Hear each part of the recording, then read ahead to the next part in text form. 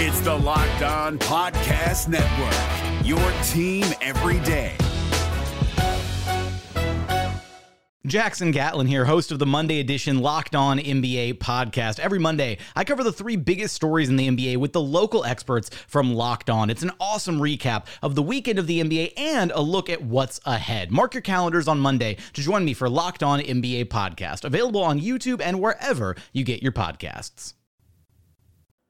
On your Wednesday episode of Locked On Raptors, we answer questions from you, the listeners. We've got questions about which Raptor will improve most from downtown next season, draft night trade concepts, plus some historical stuff. Who should be the first Toronto Raptor to get a jersey retired? And if the Memphis Grizzlies had stayed in Vancouver, would the Raptors and Grizzlies be cross-country foes or friends? We'll dig into that on today's episode of Locked On Raptors. Thanks for hanging. Because when I shot, I expected to make it. So, I don't shoot trying to miss. You are Locked On Raptors, part of the Locked On Podcast Network, your team every day.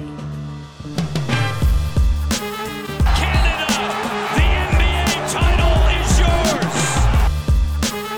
We're going to overtime, a Hail Mary 3 by Mo Pete. Get that garbage out of here.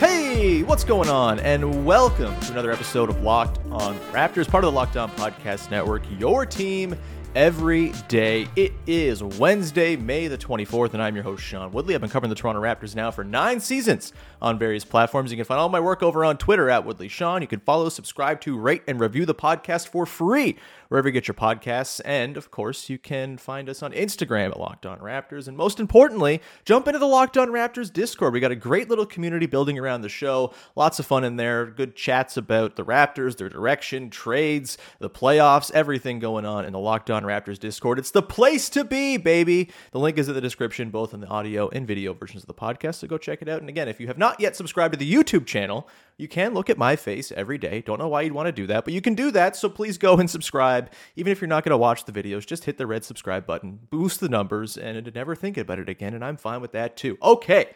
Today's show is brought to you by Bird Dogs. Go to birddogs.com/LockedOnNBA. And when you enter the promo code LockedOnNBA, they'll throw in a free custom Bird Dogs Yeti-style tumbler with every order. More on Bird Dogs a little later. All right, on today's show, we're digging into your mailbag questions. As promised off the top, we have questions about the draft and trades that could go down that night. Is there a way for the Raptors to get into the draft, maybe the back end of the first round, the second round, with some kind of trade?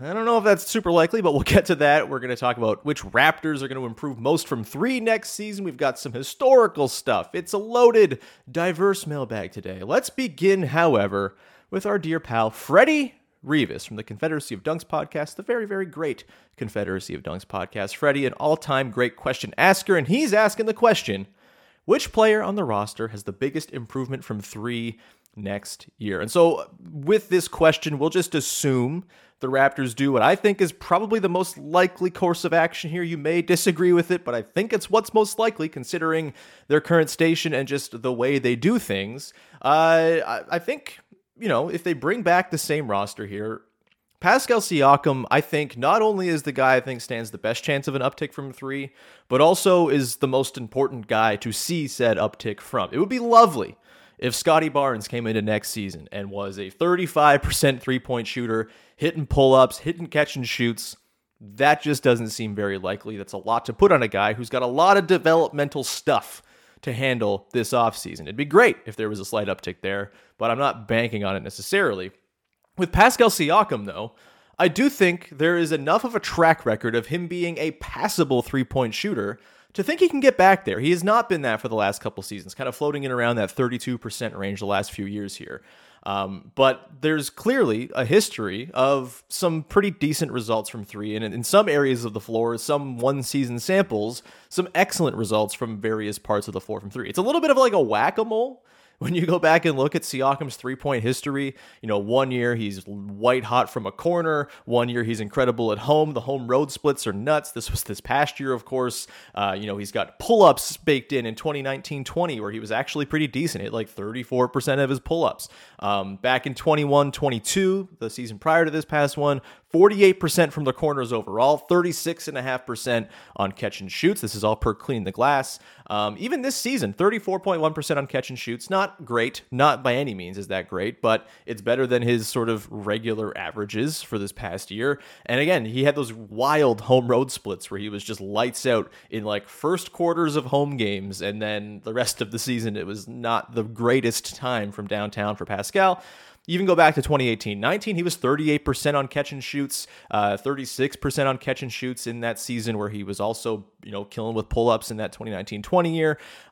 There is like history here of Pascal being an okay three-point shooter. And I don't know if the Raptors need him to be a 40% three-point shooter to make this whole thing work, but they badly need him to be a passable three-point shooter. And I think there's an avenue there as presumably the offensive responsibilities start to shift a little towards Scottie. I don't think it's going to be a full, this is Scottie's team situation or anything like that. I don't think that's how basketball typically should be played, frankly. I think having multiple options is a good thing. And so I think we'll see a higher usage rate for Scottie. We'll see him create more. We'll see him run more pick and roll. We'll see him isolate, I'm sure, plenty as they try to get him more touches and get him into spots on the floor where he can be weaponized. I would love to see them continue to sprinkle in him as a short roller. I'm a little bit peeved that after Jakob Poeltl arrived, we just never really saw that again, and that was the best Scottie Barnes we saw all last year, was him working as a dive man and working from the middle of the floor. I think there's a construction of the floor where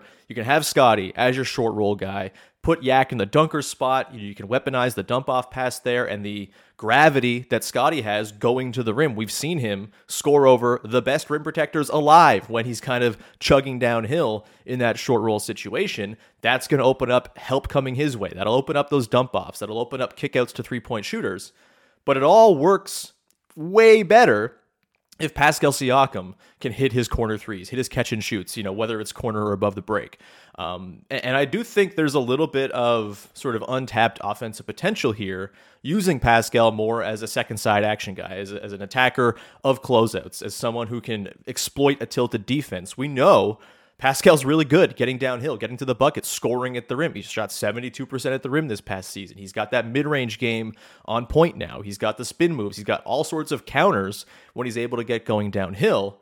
One of the problems of the last few years has been there's not been a lot of space for Pascal to really exploit when he's driving, and he's had to sort of adopt this more plodding, probing, kind of meandering into the paint and then figuring things out as things develop, as the opponent throws defense at him, then he can react. It'd be nice to kind of let Pascal work in a way where he doesn't have to think all that much, and he can kind of just either hit a catch and shoot three, to take a step in, hit a mid-ranger, drive to the bucket, and using Scottie as sort of the initiator of those actions, I think could be really useful. Again, this doesn't work if teams don't care about Pascal Siakam as a three-point shooter, and teams will not care about Pascal as a three-point shooter until he makes them prove it. And so it's going to be vital for him to recapture some of the 2018 through 2020 magic he had from deep. And again, we're not asking for Klay Thompson here. We're asking for pretty decent, like league average-ish three-point shooting. And I think if you have Siakam shooting 35-36%, you have OG shooting his customary 38 to 40%, you have Fred maybe bouncing back up if Fred's back on the team, shooting his typical 36% or something like that. If you have those guys spacing for Scottie in the middle of the floor, you have Yak to use from the elbows or the dunker spot, or maybe you run Yak Scottie pick and roll or whatever.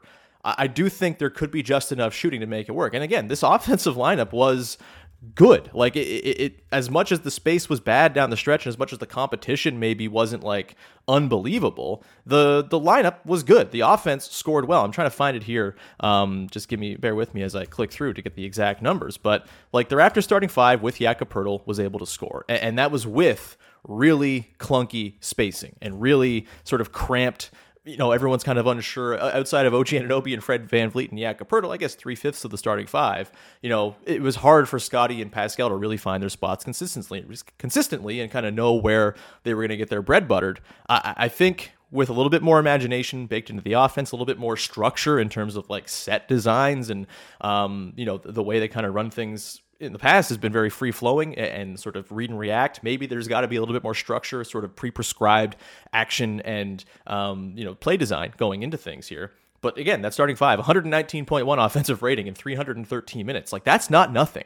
It's not everything, but it's not nothing. And they did that with super cramped spacing. If you can just have a slight uptick from Pascal, and this is not asking something crazy. This is not looking at, I don't know, like a guy who stinks at shooting. This is not being like Anthony Davis. Now you have to go be a 40% three-point shooter for this thing to work. That's not what you're asking here of Pascal Siakam. You're asking Pascal to sort of expand upon his expanding mid-range game and tap back into the three-point shooting he was able to really, really cash in on back when he was first making his ascent as the most improved player, and then, in 2019-20 as an All-NBA guy. Like, he's done this not too far in the past. I think the last few seasons, the team context has been very cramped. The shot difficulty for Pascal has been crazy. The fact that he's carried, slightly above league average efficiency through that is really impressive. And I think, a bit of a shifting of the responsibilities, a little bit more tilted towards Scottie. Not fully, because Pascal's still a great creator himself. But if you can have Scottie operate a little bit more, getting downhill, using his sort of force and strength to get to the rim, to get into the sort of areas where defense has got to start worrying about him, that's going to open up a ton. Should create a lot of really great looks for Pascal and OG and Fred. But again, this is all contingent upon a slight uptick there from Pascal and teams actually caring about him as a three-point shooter. It won't happen overnight.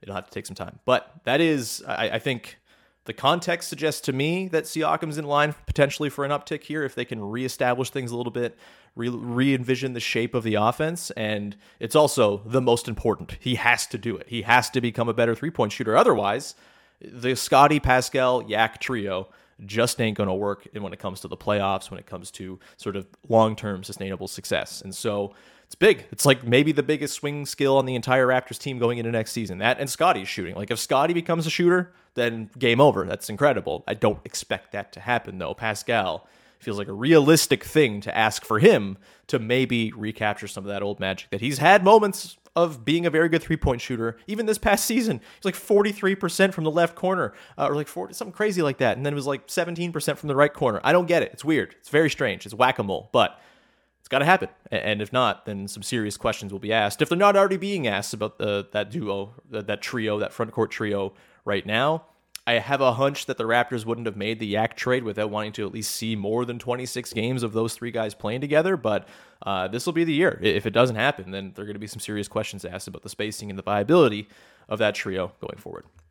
We'll come back on the other side. We'll get into some more mailbag questions. We've got stuff about trades, draft night deals. Is the way for the Raptors to get into the back end of the first round again? I kind of think it's a long shot, but we'll get into why that is in just 1 second. Before we do that, however, got to tell you, better friends over at Bird Dogs, new sponsor that we have here on the network. And look, when it comes to shorts, I've talked about this before. I'm a really hot guy, not like attractive or anything like that. God, no. But I am warm. I run hot, and like the weather, as soon as it starts to tick up above like 17, 18, I'm in shorts mode. I gotta be. But the problem is when you're a hot, warm guy and you're wearing shorts, sometimes the material's not right. You're feeling like you're trapped in your shorts, and it's just not doing it for you. They're not offering the reprieve that short pants are supposed to offer. Bird Dogs does exactly that. They're super comfortable. They have all sorts of different styles and brands you can go look into. Oxfords, khakis, gym shorts, swim trunks. It's all there for you to go and peruse, and they're all super duper comfortable. I really like my Bird Dogs. They sent me a couple pairs, and they have been a part of the rotation for the last week or so since they came in.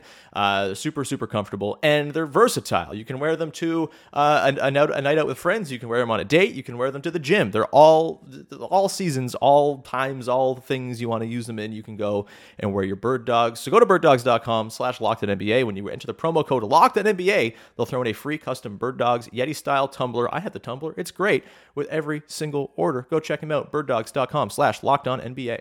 The NBA playoffs are right around the corner, and Locked On NBA is here daily to keep you caught up with all the late season drama. Every Monday, Jackson Gatlin rounds up the 3 biggest stories around the league, helping to break down the NBA playoffs. Mark your calendars to listen to Locked On NBA every Monday to be up to date. Locked On NBA, available on YouTube and wherever you get podcasts. Part of the Locked On Podcast Network, your team every day. All right, we continue on here. First listen of the day. Thank you so much for tuning in and for making us an everyday part of your routine. If you are an everydayer of the podcast, please let us know in the comments below. It's much appreciated. Or you can always shoot me a message on IG or on Twitter or whatever, or in the Discord, huh? Join the Discord. All right, more questions. Let's dive in, shall we? This one comes from Matt T in the Discord. By the way, getting in the Discord is the way to prioritize your questions. Freddie got one in because Freddie's a sicko, but when it comes to the Discord, that's where most of these questions are being pulled from. So if you want your questions answered on the show, join the Discord, okay? This one from Matt T. Who would you trade from this roster to get another pick? Please let it be Flynn, LOL. Look, it's always nice to think about trading into the draft for extra picks. It happens so rarely. It's really hard to pull off because everyone wants to draft on draft night. It's draft night. Everyone wants a piece of the sweet, sweet prospect action and the hope that comes with drafting said prospects. The Raptors have the 13th pick. I kind of think that's the only pick they're going to end up with in the first round. They don't have a second rounder either. Maybe they buy back in, but like how often do we say they could buy back into the draft and no one ever does it because it costs a lot of money. It's like a few $1,000,000 to do it. I know that shouldn't be an object for, anything to at MLSE to be concerned about, but still, it takes money, and you need two people to tango. Like the other team has to want to sell their pick, and a lot of teams want those second round picks because everybody loves prospects. And so when it comes to guys on the roster who you could trade for a pick, I mean, we've talked about Chris Boucher as a potential trade candidate this summer just because of the money he makes and because of the sort of need to rebalance the bench and get some diverse sets of skills in there to sort of complement what they have on the roster already, which is a whole lot of long 6'9" wings and forwards. And so I guess you could look at trading Chris Boucher for a pick, but honestly, I think Chris Boucher should be traded for a player. And ultimately, where the Raptors are right now, as much as it's nice to add prospects, like this is still a team that's trying to be competitive. They have said it. Like this is not a team that's going to tank. You may disagree with that, and that's your prerogative, but like this team is not going to go down the tubes. They are not going to tear it down to the studs. And so just thinking about how they are thinking, I would imagine they want to try to get real players in the door as opposed to prospects who are going to, maybe take some time. It'd be nice to add more prospects to the sort of shadow core that's slowly building here between Precious, Christian Koloko, the 13th pick. Like there's a little bit of like the beginnings of like another wave of young talent coming through. It'd be great to get into the back part of the draft, but I just don't see it as super likely. It's also worth noting, and look, varying opinions on the draft and the quality of it, but it seems to be that the consensus among a lot of scouts is that like after like 20, 22, 25, like it's not exactly a loaded draft, not exactly, rich with deep talent. This is not one of those drafts where like a bunch of really good players are likely to slip into the second round necessarily, at least reading the experts. Like, again, I'm not professing to be a draft expert by any means, but just reading the people whose opinions I trust, it seems as though there's a bit of a drop-off in the late part of the first round. And so maybe there's not all that crazy incentive to get in there, or maybe that opens up the possibility of getting in there because some other team doesn't value the 28th pick as much. It's hard to say what these teams' motivations are, but I just don't really see a player on the roster you're trading for a good draft pick. Malachi Flynn, I'm sorry. It's not happening. He is not a good NBA player. Hasn't really shown anything to suggest that he's going to be, and he's got 1 year left on his rookie scale contract. Like there's just, if you're a team, just think, like go through the logic of this. If you're trying to sort of get a project player, would you rather have the 29th pick or the 35th pick in the draft to just get a guy you have on your team for a while, or trade for a guy who's already shown very little in the way of NBA readiness, a guy who's had a career true shooting percentage of 48.4%, which is awful, like so bad, the very worst of Precious Achiuwa. That's what Malachi Flynn has been for his entire career, full stop. That is what his true shooting percentage is for his whole career. I don't see why a team would forego the cost certainty of a new draft pick coming into the team, the years you get to spend molding them, when you can, in place of getting Malachi Flynn, who's not going to help your team right away. He's just not. Like, I don't think there's a single team in the league who Malachi Flynn could be traded to and like walk into 20 minutes of productive action a night for. It's just not happening. And so I don't see that being a viable option here. I suppose if you're like soured on Precious, or you're worried about paying him his next contract, or you don't want to have his next deal on the books, You could look at trading Precious to a team that's maybe a little younger, but has like a, maybe like the Thunder or something like that. Like that, maybe Precious is the type of guy the Thunder would go for, and you can get a pretty decent pick for Precious. Again, it's not going to be like, they're not getting number 12 for Precious or anything like that, where the Thunder are right now, but the Thunder have a bazillion picks. Maybe there's a way there to turn Precious into something, but like, I'd rather just have Precious on the team. I think his defense is really important. And I think he offers a lot of stylistic versatility. When he comes in, he can be your small ball center in a pinch, or, he can switch for you on the wing in a smaller look, however you want to align it. He's obviously not best as a center, but in a pinch, in a 10-minute spurt of a game, he can absolutely do that and give you a different look to Jakob Poeltl. I'd rather just have that on the team than a first-round pick, who, again, like, mystery box, could be anything. It could even be a Precious Achiuwa. And so I would be very shocked if they have the juice, if they have the stuff to trade into the back part of the first round. Trading up, that's another thing. Like, obviously, we've talked about the Blazers a ton. I guess the Hornets maybe, although I don't really see why the Hornets would trade for a veteran player or anything like that right now. They're so far away. At least the Blazers have Dame and like some infrastructure there to build a decent team around them. And so unless it's a trade up with like a big swing deal, I don't really see there being a whole lot of action. And that's fine. Like I said last week, everydayers will remember the 13th spot is a perfectly fine place for the Raptors to be, considering the quality of players in that range, and specifically the number of players who have the skills the Raptors desperately need: guard play, shot creation, three-point shooting. There's a lot of guys who offer that in that range. And so I think they're going to be perfectly comfortable. They're going to get a good player to add to their mix here. I'd expect that, I'm not going to be like a positive player next year. Very few rookies ever are, but certainly someone who I think will offer some minutes soaking up and some positive moments throughout the season, to be sure. Good question, though. It's nice to think about getting into the draft, but I don't really see it taking place. And then also from Matt T, let's quickly answer this one here. Matt T also asks, "Hey, Sean, what are your thoughts if Adrian Griffin ended up being the hire for the Raptors?" I'm kind of nonplussed, honestly. Like, truthfully, it's hard to know, the assistants on the Raptors. I think it used to be that there was a little bit more like definition as to, Nick Nurse is the offensive guy, or Chris Finch is the offensive guy, and Rex Kalamian runs the defense, or whatever. I don't know if we quite got that same sort of peek behind the curtain as to like who's responsible for what, who's player development, I know Jim Sand is very involved in the player development, Rico Hines, of course, but like who runs the defense, who runs the offense? It seems like no one's running the offense, which is a little bizarre and alarming. Obviously Trevor Gleason's in there. It's tough to know. It's very collaborative. We don't really have, this isn't the NFL where there's like, that's the offensive coordinator, that's the defensive coordinator. It's just not what the Raptors have done over the last little while here, since really Chris Finch left, where he was like the offensive tactician.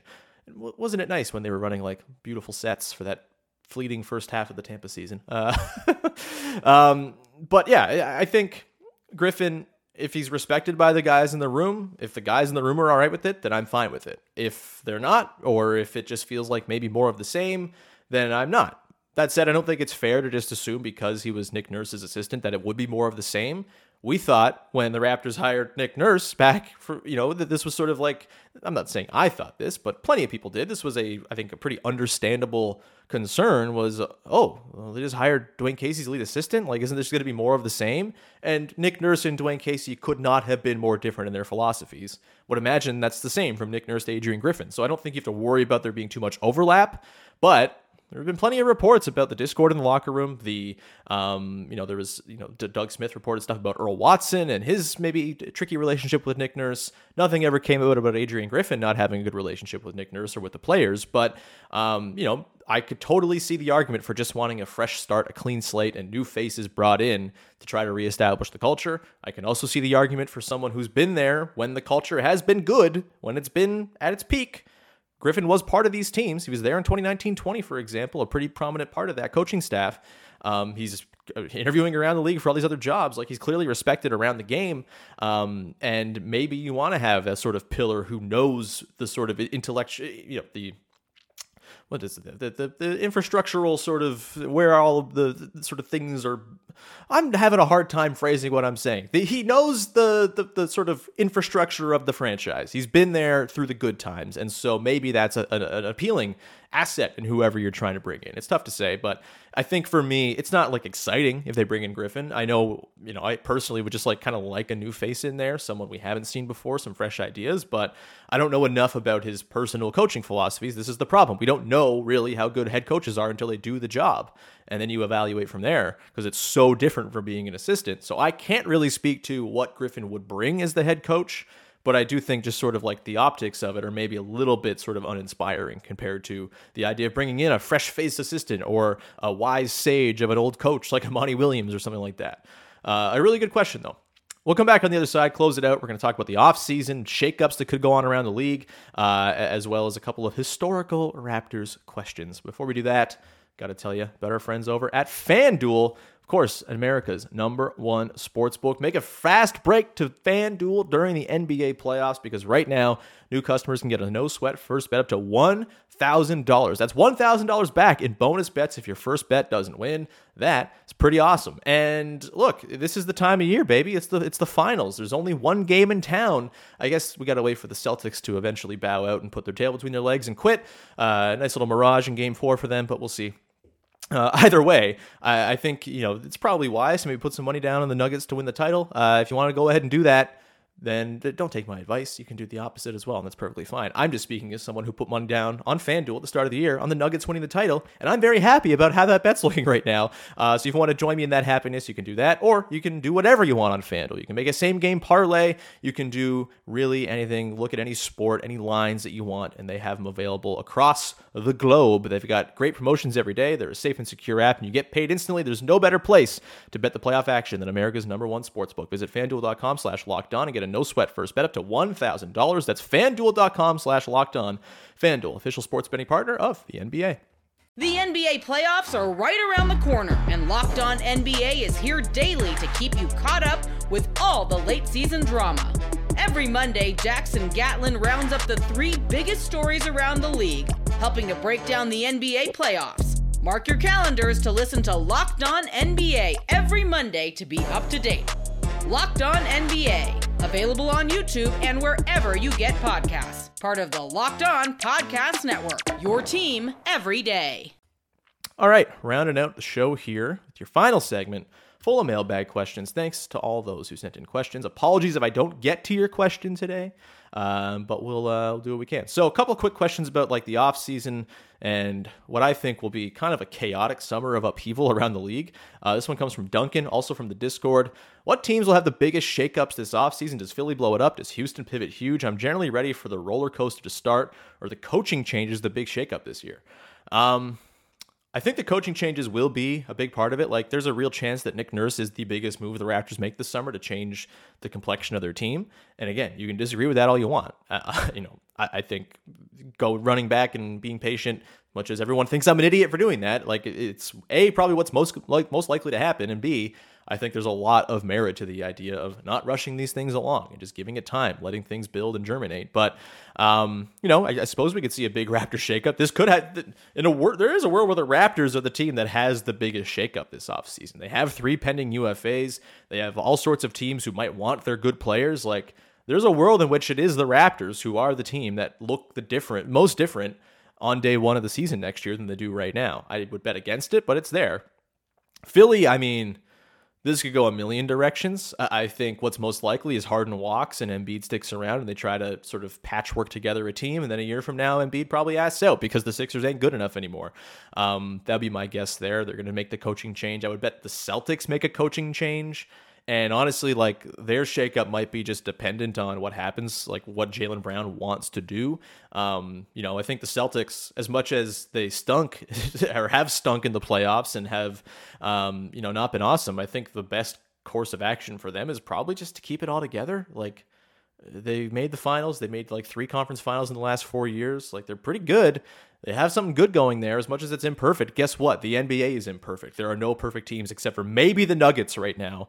And even they have their own sort of issues with defense and stuff like that from time to time. With the Celtics, like, they could walk into next season doing nothing and still be the favorites to win the East. It's just kind of the state of flux the league is in right now, the state of the flux that the conference is in. we could see like a really big shakeup with the Nets, I suppose, if they really try to cash in on a lot of their trade assets. Maybe they trade Mikal Bridges. Maybe they go and find a pair with Mikal Bridges. That could certainly happen. But yeah, I think maybe the sort of back part of this question is maybe more in line with things. This feels like, all right, all these teams kind of screwed up. And I do think there will be some like big shaking in the West. I think Memphis is going to have to make a big move. The Warriors might make some massive changes, all of this. In the East, like at the very top of the East, at least, I wonder if it's change the coach and see if it fixes things, because it's very likely all three of the top 3 seeds in the East this year fire their coaches. And it's just because they're in positions where they have expensive teams, where there are limitations on how you can add to those teams. I wonder if those 3 teams in particular are more likely to kind of keep things together. But again, it could all blow up if James Harden leaves, if Jaylen Brown decides he doesn't want to be in Boston, and then it's all bets are off. We'll see. But it's going to be a wild summer. It's going to be nuts. And again, I think the Raptors will be probably mixed up in it some way, shape, or form, but we'll see. Let's get to another one here. This one comes from a little either-or question from Mason OS95 asking, would you rather trade Pascal and OG for 3 plus Simons, Little, and whatever other filler is needed, or take best player available at 3, or start calling the Hornets and see if they would take on Pascal for 2, which would likely cost us 13 as well? It's a big. Let's just kind of go through this piece by piece. Pascal and OG for 3 plus Simons. That is, you're not doing that. It's not. It's one or the other of Pascal and OG. You're not trading both for Simons plus Little plus the 3rd overall pick, especially if it's Brandon Miller at 3 and not Scoot Henderson. Which again, I just prefer Scoot. I don't really particularly want to have Brandon Miller and worry about all the stuff that has kind of followed him off the court. I would just rather not think about that or have that on my team. That's fine. You can disagree. I don't agree with you, but either way, Pascal and OG for 3 plus Simons. That's not fair value. Like OG, you could argue, is a more impactful NBA basketball player driving positive play than Anthony Simons is. As much as Simons' skill set is in dire need on this roster, giving up OG's skill set along with Pascal's skill set to get it feels like a little bit of an overcorrection to me. You're kind of just throwing away all of your wing depth in one fell swoop there. As much as Nas Little's nice, you can't trust Nas Little to be healthy over the course of a full season, nor can you trust him to be more than just a nice bench role player, I don't think. If it's one of Pascal for 3 plus Simons and Little, like I've already suggested, I think that's a thing I would probably look at. If I'm the Blazers, I would prefer Pascal because he's a better player and I think fits really nicely next to Dame. It seems like maybe they covet OG more. And if it's OG for 3 plus Simons and Little, I'm sorry, OG, but you're doing that. Like, that's a no-brainer trade. You're not doing both Pascal and OG, though. There's just no way. As far as calling the Hornets, I mean, it's tough. I don't think you want to give up 13 if you can avoid it. Like, it would be nice to add this pick without giving up 13, so you have 2 picks in the lottery. That's a really nice way to go forward. And ultimately, if the Hornets are taking Scoot at 2,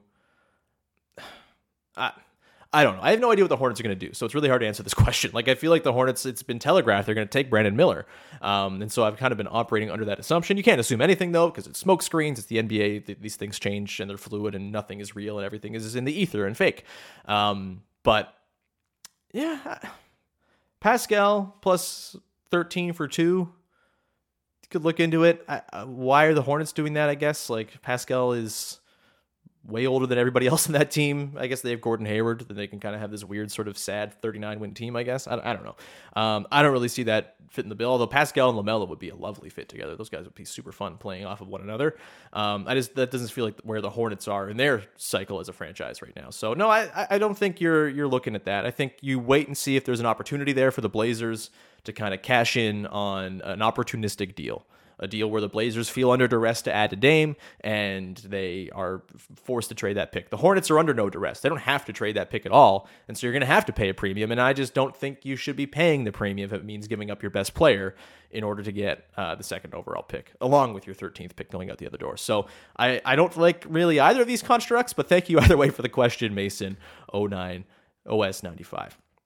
Let's get to this last question here. Actually, 2 quick ones. This one from G-Rex from the 6 asking, do you think Vince should get his jersey retired? I think he should, in fact, be the first Raptor to have his jersey retired as the franchise begins and starts with Carter. I disagree. I think Kyle should and will be the first guy to get his jersey retired. He won the championship. He was with the team for 9 seasons, holds a ton of records, and is associated with the most successful run the team has ever had. He is the face of the last decade of Toronto Raptors basketball, and I think has become even more sort of appreciated as the face of that in the years since he left. Because he's awesome. He's incredible. He was the guy. He was the culture setter in all of this. Vince was incredible. I'm a Raptors fan because of Vince Carter. I remember my very first game going and seeing him score 47 points against Ray Allen and the Bucks after my grandfather on the trip down to the game talked all of my ear off. Ray Allen's so good. Ray Allen's so good. And Ray Allen was fine in the game, but Vince Carter punked him. And I've been Carter pilled ever since. He was incredible. He also quit on the team and said he wasn't going to dunk anymore. And I think as much as I'm over it, and as much as I'm perfectly fine with Vince being a celebrated part of Raptors history, I'm glad they've buried the hatchet. I'm glad things seem to be on pretty good terms between him and the franchise, and even most of the fan base outside of a few. I know there were a couple of dissenters in the Discord about Vince getting his jersey retired at all. I think it should get retired, but I think it's got to go Kyle first, and then maybe even DeMar after that, and then Vince. Although I think you could argue Vince before DeMar makes a lot of sense. Either way, none of this is going to happen until Kyle retires. And I think once Kyle retires, we'll get a bit of a run of 1 year it'll be Kyle, next year it'll be Vince, next year it'll be DeMar, or if he's retired down the line, we'll see when that happens. But I think Kyle retires, we'll get Kyle, then Vince in pretty short succession, but they're not doing it without Kyle first, I don't think. And I think that's right. Kyle is the most successful. He is the best Raptor in franchise history. As much as Vince was extremely important and maybe saved the franchise from moving just by being Vince freaking Carter, he also quit on the team. And I think that is worth something. It means you get to be second in line to get your jersey retired instead of first. I think that's a fair trade-off. Last one here. This one comes from Blue Steel. Another historical question. Speaking of teams that moved, if the Grizzlies had stayed in Vancouver, would the two Canadian teams be brothers in arms, or would there be a big rivalry? Thinking about how Vancouver and Toronto fans interact in hockey, I think it would be kind of a blood feud between the fans of the team. I don't think the franchises would really have all that much in terms of animosity just because they play twice a year and likely would never play in a finals and all that stuff. I don't think there would be a ton of opportunity to build a crazy rivalry. Maybe you have some sort of special preseason game. You bring back the Naismith Cup. You pry the trophy from Anthony Parker over with Maccabi Tel Aviv and bring it back and make the Naismith Cup again. If you haven't heard about the Naismith Cup, go look it up. It's for old heads. I think the fans would probably hate one another. Full on, Vancouver hates Toronto. Toronto hates Vancouver. That's just kind of the rule if you're Canadian, I think. And so the fans would despise one another. There would be battles for the middle of the country as far as we got Manitoba, baby. They're Raptors fans or they're Grizzlies fans. Anything west of Saskatchewan is all Grizzlies territory. I don't know. I feel like it would get pretty nasty. It'd be probably one of the more annoying online internet things in the world if the Raptors and Grizzlies fans were able to interact all the time. But maybe there'd be some copacetic feelings there as well as the two teams north of the border. I know how basketball fans work. We're all sickos. We're all crazy. We all are very territorial. And I feel like the territorialness would get extreme if Toronto and the Grizzlies were both in Canada. Personally, I wouldn't mind sort of going away from we're Canada's team thing. I know that's, maybe a sacrilege thing to say. I just want Toronto on the jerseys more. That's kind of all I want. They don't really have any jerseys that say Toronto on them. That's really where this is coming from. But yeah, I think it would be fun to have those games. The games would be pretty wild, I think, in person. You'd get a good mix of fans in there, I would guess. Just, people out west who have moved from the east and vice versa and all that. But yeah, it would be, I think the online fan rivalry would be one of the more odious things in the world, which maybe we're happy to not see because online's odious enough. We'll leave it there. Thank you so much for tuning in. Thank you so much for sending your questions in. Lots of good ones this week. Again, if we didn't get to them, thank you for getting them in anyway. And you can always leave questions in the Discord Mailbag Questions channel. And I'm constantly just kind of updating them and pulling them for future shows. So please leave those questions in the mailbag part of the Discord, and we'll leave it there. Thank you so much for tuning in. We'll talk to you again tomorrow. TBD on the topic. We'll probably do some sort of draft coverage. Maybe look at getting an expert on to talk about one of these prospects. But in the meantime, thank you very, very much for hanging out and supporting the show and joining the Discord and following on Instagram and all that good stuff. And we will talk to you again on Thursday with another episode of Locked On Raptors. Thanks for hanging.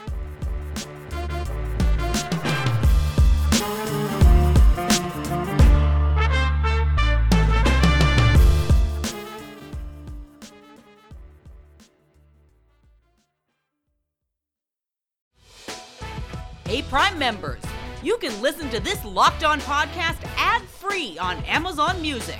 Download the Amazon Music app today.